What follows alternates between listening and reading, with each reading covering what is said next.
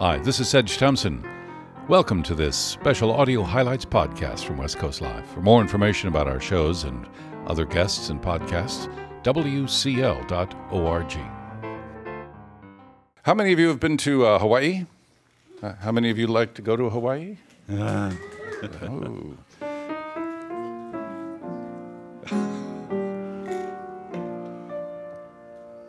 How many of you know the story of Hawaii?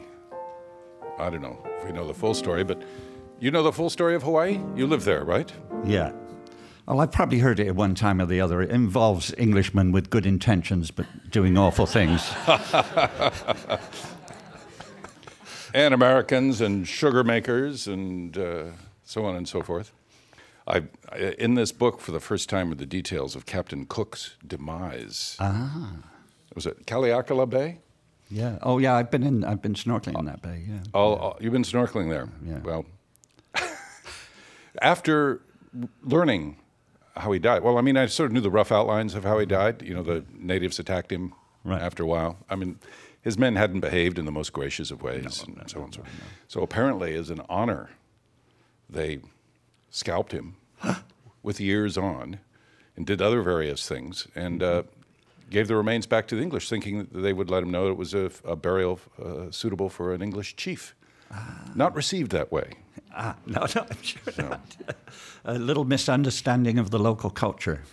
Yes. Yeah. And anyway, there are many other connections, as we will see, between the West Coast and here. Will you please welcome the author of a new book just out today called Lost Kingdom, Hawaii's Last Queen, the Sugar Kings, and America's First Imperial Adventure. Julia Flynn Siler was on earlier, a couple of years ago. She wrote a wonderful book on the House of Mondavi and what happened to the Mondavi wine empire. And she's been writing on business for many years, including reports on the White Castle Sliders and Richard Branson of Virgin Records, Virgin Atlantic, and so forth. Please welcome Julia Flynn Siler to West Coast Live. How do you do?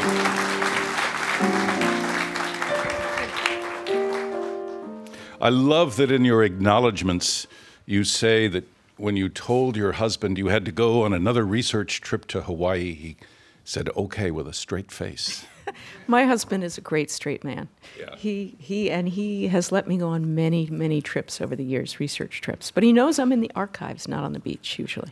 Yeah. Well, I mean, and where are the archives in Hawaii?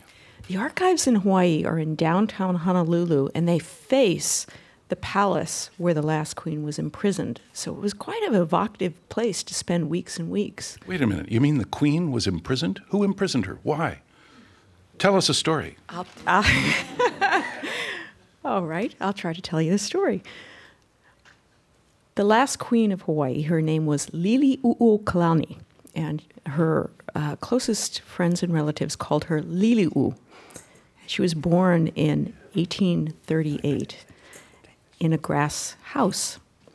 However, she was educated by white Christian missionaries, and she ended up speaking 5 languages, traveling to England. She was a very sophisticated Victorian lady.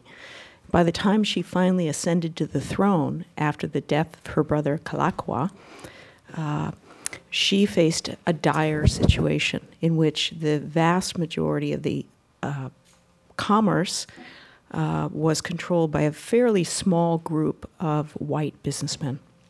And she hoped to bring back some of the powers that her brother had signed away. And really, she tried to introduce a new constitution, and on a pretext, a group of businessmen called the Committee of 13 staged an overthrow, and it was an almost bloodless coup. But it was shocking in a way, and you know, Hawaii is one of the most remote places in the world, 2,000 miles away from the West Coast, almost 2,500 miles from Japan. And news reports filtered in of what had happened, but by the time those reports got here, she was being portrayed as a barbarian queen, as a savage, as having somehow deserved to be overthrown. And a group of her supporters tried to stage a counter-revolution 2 years later, and they failed.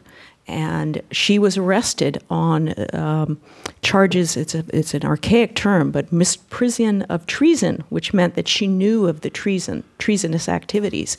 And she was brought to Iolani Palace, which is still in the center of Honolulu, and put in front of a military court tribunal, found guilty ultimately, and Sanford Dole, who was then president of the Republic, ended up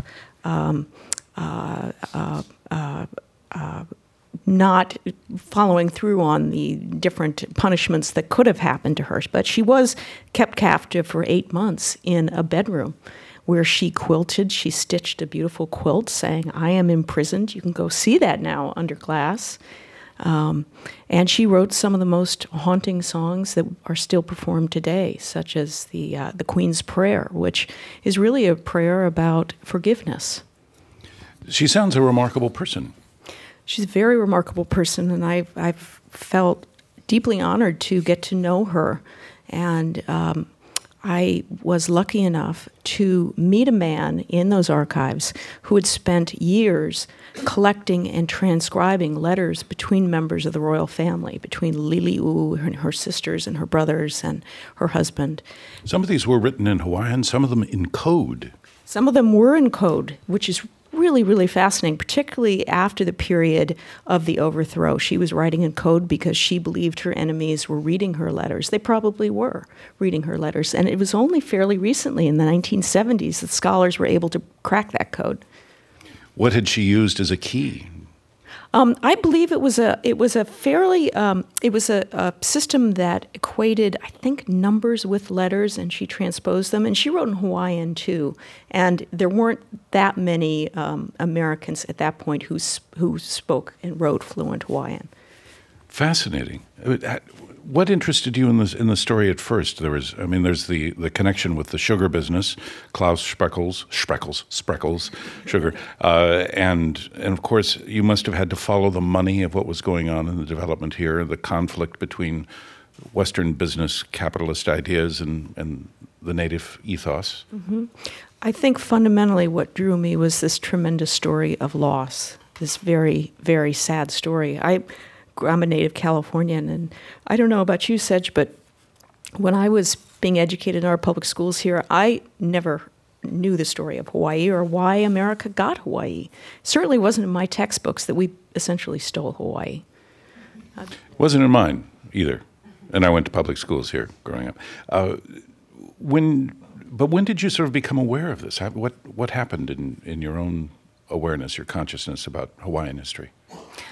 Well, let me think about it a little bit. I started off backwards. So I started off reading about a 19th century business dynasty based in California, the Spreckels family, and thinking about that family. And they were really very similar to the Mondavi family, and that they sued each other, and that they built this empire, and then they lost their empire.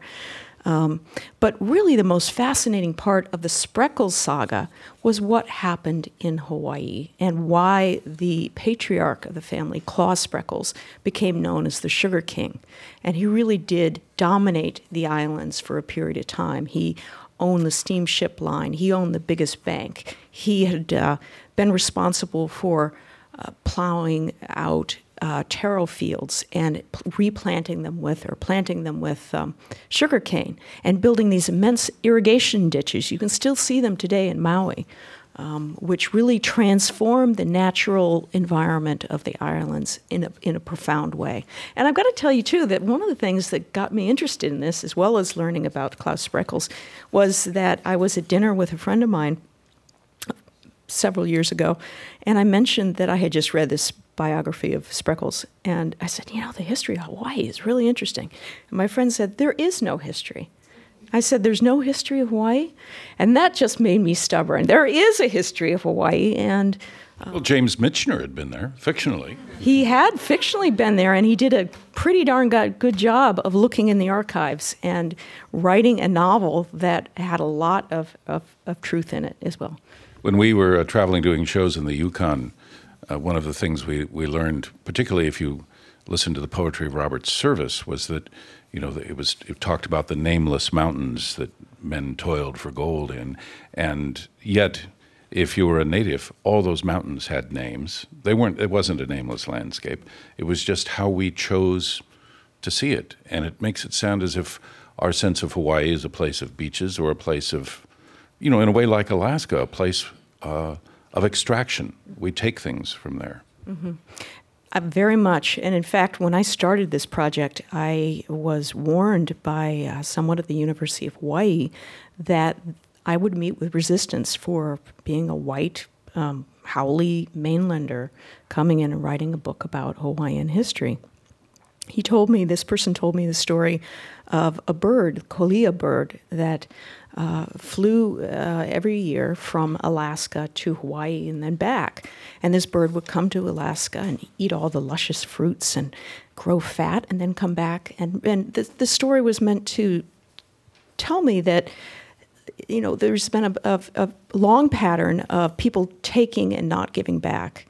And my hope with this book, and particularly with the very careful research that my researcher and I did and the endnotes, was that other people can build on this history. And I've tried to, and I'm sure they will. People will retell this story again and again, and I'm hoping that this is a good place for others to go on and tell it in a different way as well. You sort of, in just a couple of sentences early on in the book, get a sense of what Klaus Spreckles, for instance, was living. You describe him being this wealthy man living in one of the mansions of San Francisco, a foggy San Francisco, cold, dark oil paintings on the walls, heavy curtains, Victorian furniture, and how thrilling it must be it sounded like he really liked to go to Hawaii. Oh my goodness. One of my favorite images I came across was a photograph of Klaus Spreckles arriving in Hawaii, and he's festooned with lei, with these flower garlands around his neck. There must have been a dozen of them. And the look on his face is one of kind of magnificent happiness. It's quite an astonishing photograph, but oddly, the two native Hawaiian women standing with him have very different looks on their faces. And I would love to know the story behind that photograph. I can guess based on the history, but... Wait, how did the sugar trade begin with Hawaii?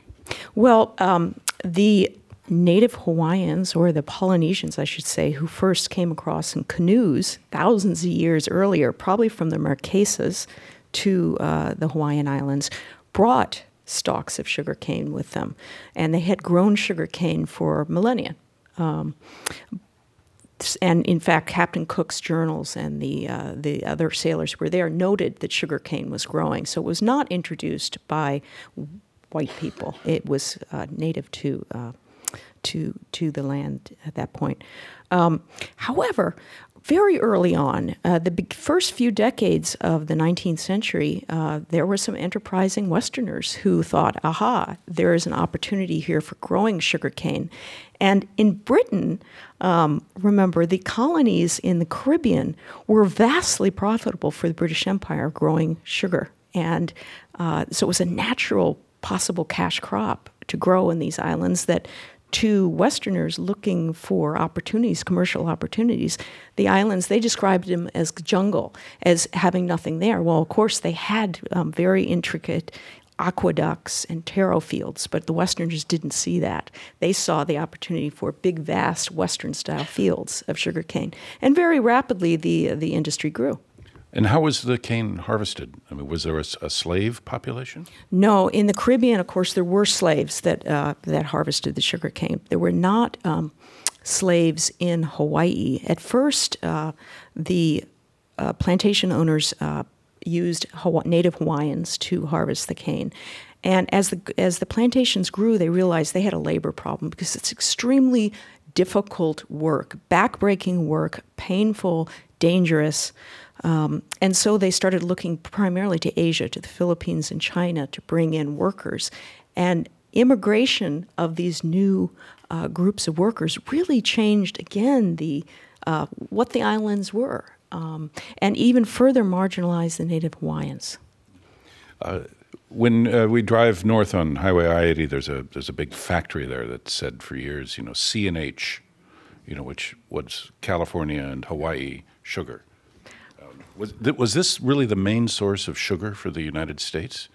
Well, there were two locations for the sugar industry in the United States. But first of all, there was the South, and then there was an emerging California sugar industry. And it started with beet sugar. And Klaus Spreckels was one of the largest growers of beet sugar in the nation.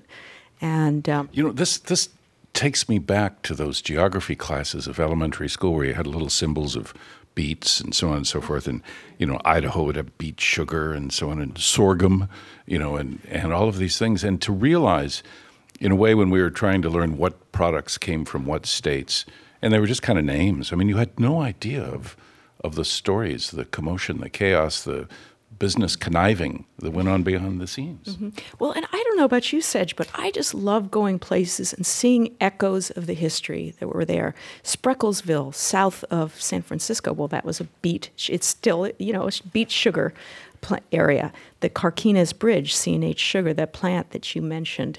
The Spreckels organ in San Diego. Spreckels organ? Yes, it's a big organ that the family donated. It's part of the park system, I think. Beats me. I'm going to have to go down and check it out. Yeah. But the Coronado Hotel was owned by the Spreckels. Well, then, of course, the Legion of Honor Art Museum was funded by Spreckels money. The Spreckels Mansion in Pacific Heights, which was Danielle Steele still live in it? That's what I understand. I think she may have moved to France recently, but I believe she still owns that home. So sugar was big bucks, big industry, a lot of this going on, and in the source of this conflict, it came up against the political structure of Hawaii.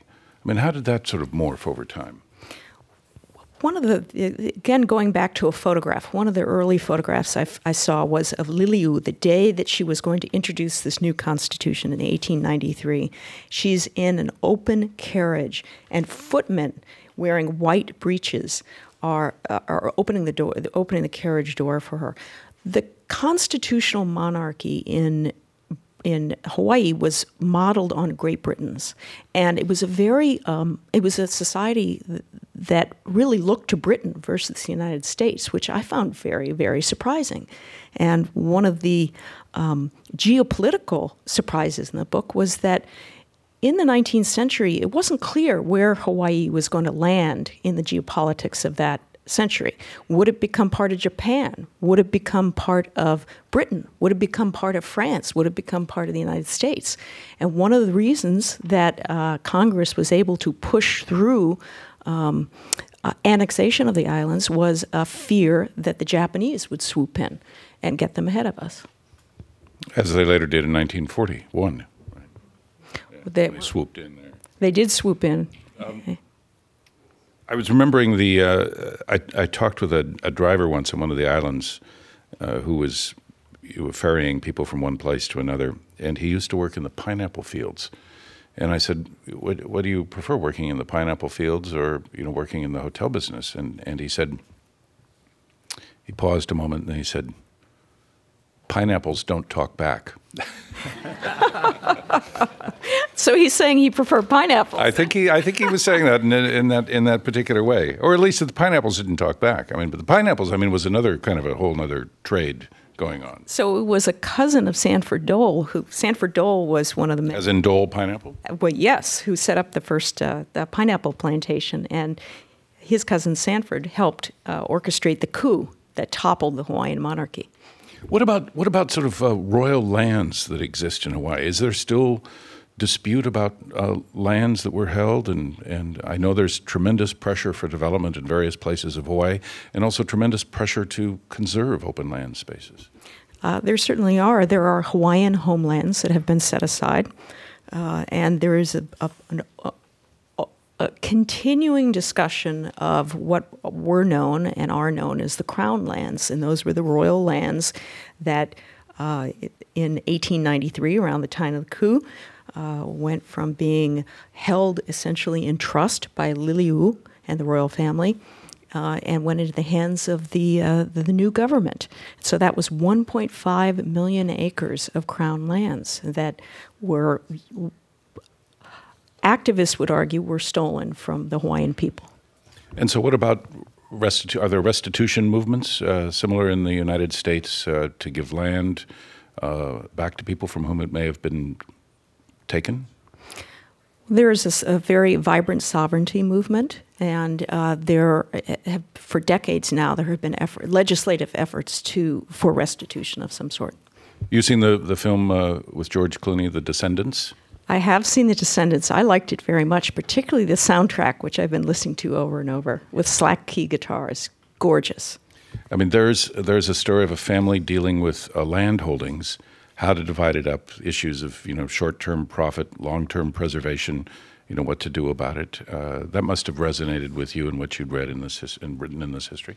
It did resonate with me. The George Clooney character is the descendant of the royal family, and he has property that has been in the family for a long time. I think I'm starting to hear a few dissenting voices about that movie, and kind of looking at it through a different lens, which is, George Clooney and that character represents kind of the 1%ers in Hawaii, and maybe we should look at it a slightly different way, which is what happened to the 99%, particularly of Native Hawaiians and land. And I'm not an expert in that area, but I certainly feel that issue, and I think that dissenting voice, there's some truth in that. It's worth talking about. Looking back at the people that you've profiled and reported on over time, whether it's the White Castle Empire or the Virgin Empire or the Mondavi Empire or this Sugar Empire and the story of the Queen, I mean, is there any kind of similarity in human behavior, any kind of lessons that you can look back and see? Well, I think it really goes back to Greek myth, and that so often brilliance is accompanied. Brilliance and the ability to build something very great is accompanied by some tragic flaw that brings it down. And maybe human nature, I don't know. Certainly the Mondavi case, what a brilliant family. And they created what are still today very beautiful wines, but really couldn't hold it together. And that was a fight over money. With the Hawaiian royal family, it's a much deeper, more complex story and more significant story on so many different levels. It's a story in some ways of guns, germs, and steel. And when Liliu in 1893 was on the throne, the native population had declined dramatically because of diseases introduced by Westerners. And that was not something, obviously, that the Mondavis were facing. There was a technology issue with the native Hawaiians. But I think all of these stories have deeper meanings. And for me, the story of Liliu was particularly poignant and also uplifting in some respect, because at the end, reading her diaries and letters, it was clear she was able to forgive her enemies. And that was a pretty powerful act to do that. And she was a Christian, and I think that her ability to forgive rose out of that. But it was a very inspiring yet sad story to me. And what about the villains? Yeah. Who was your favorite villain in this account? Well, I'm glad you asked that question. I kind of had imagined going into this 4-year research project that the white capitalists would be the villains, that maybe Klaus Spreckels would be the villain. But the further I delved into the archives, the more I realized that there weren't any clear-cut villains, at least in terms of individual characters. I mean, for example, Sanford Dole, who was one of the leaders of the revolution, he loved Hawaii. He loved the natural world. He was exquisitely sensitive to it. He spoke Native Hawaiian. He was nursed by a Native Hawaiian woman. And he had a great sensitivity towards it, too. Yet he carried out, something that I don't think you could argue otherwise, that was a terrible wrong against the Native Hawaiian people. So is he a villain? Well, he's a pretty complex villain if he's a villain. Typically, Thurston, again, one of the people who carried out the revolution, is cast as the villain. He's probably the most clear-cut villain in the story. But again, you've got to admire this guy. I mean, he was at age 14 was leading tours up to the volcano. He learned the Hawaiian language. He learned to read it. He was a very enterprising character as well. And do you think that the division between native and people who have arrived and absorbed the place as if it's their, they have that similar attachment, do you think that's a fair distinction to make? It's certainly a distinction that people nowadays make. That's a deep question, Sedge. I would have to think. No, I think of that from time to time. I mean, if you become an adoptive person in a place and you adopt its lifeways and you adopt its ethos and you are there, does that really change your rights as a human being versus those who were just born there? I don't know. It's a great question. I don't know the answer to it. Well, that'll be our next topic when we once again here on Radio 4 when we continue. It's a beautifully written account of really an extraordinary time in really the history of our Pacific and the connection with Hawaii, and it's helped sort out a lot of that. The idea that Hawaii had a queen, royalty is, sort of makes it sound. And then it was sort of pulled away. I mean, makes it all sound, if you just go in there and play in the water and the beach, you're not really aware of the human history of that place and the sorrows as well as the joys. Robert Louis Stevenson seemed to have had a good time there. Oh, he was a delightful character to get to know. He would sit in his pajamas and play his flageolet, a little flute, and he became friends with his neighbor, who was the beautiful Princess Kailani, who lived at the estate next door. And oh my goodness, again, a photograph of them at a luau. Robert Louis Stevenson and Liliu was there. King Kalakaua was there. Quite a marvelous history. It was amazing the number of people who came in and out of Hawaii, including Mark Twain, too. The Sandwich Islands is a book about the Sandwich Islands. Right, quite politically incorrect, some of the things he said about the Sandwich Islands. But named for what? The Earl of Sandwich. The Earl of Sandwich, again, the British connection. Yeah. And yet they drank Chateau Lafite Rothschild there. I mean, it was this mix of outpost and civilization and elegance and barefootness. I mean, it was a remarkable time. It was a remarkable time, and who would have thought, really? You can see the China that came from Europe. You can see some of these things at Iolani Palace if you go visit. Yet, I understand the question most people ask is, where was Jack Lord's office from Hawaii 5-0, right? That's very true. Or these days, the remake of Hawaii 5-0. Yeah. The book is called Lost Kingdom, Hawaii's Last Queen, the Sugar King, and America's First Imperial Adventure by Julia Flynn Siler. It's in a beautiful turquoise, ocean turquoise color with the bright red of hibiscus lettering on it. Thank you very much for being on West Coast. Thank you. Thank you. This is Sedge Thompson. Thanks for listening to this podcast. Try out others from West Coast Live right here, and we look forward to having you in one of our audiences one day. For more information, WCL.org.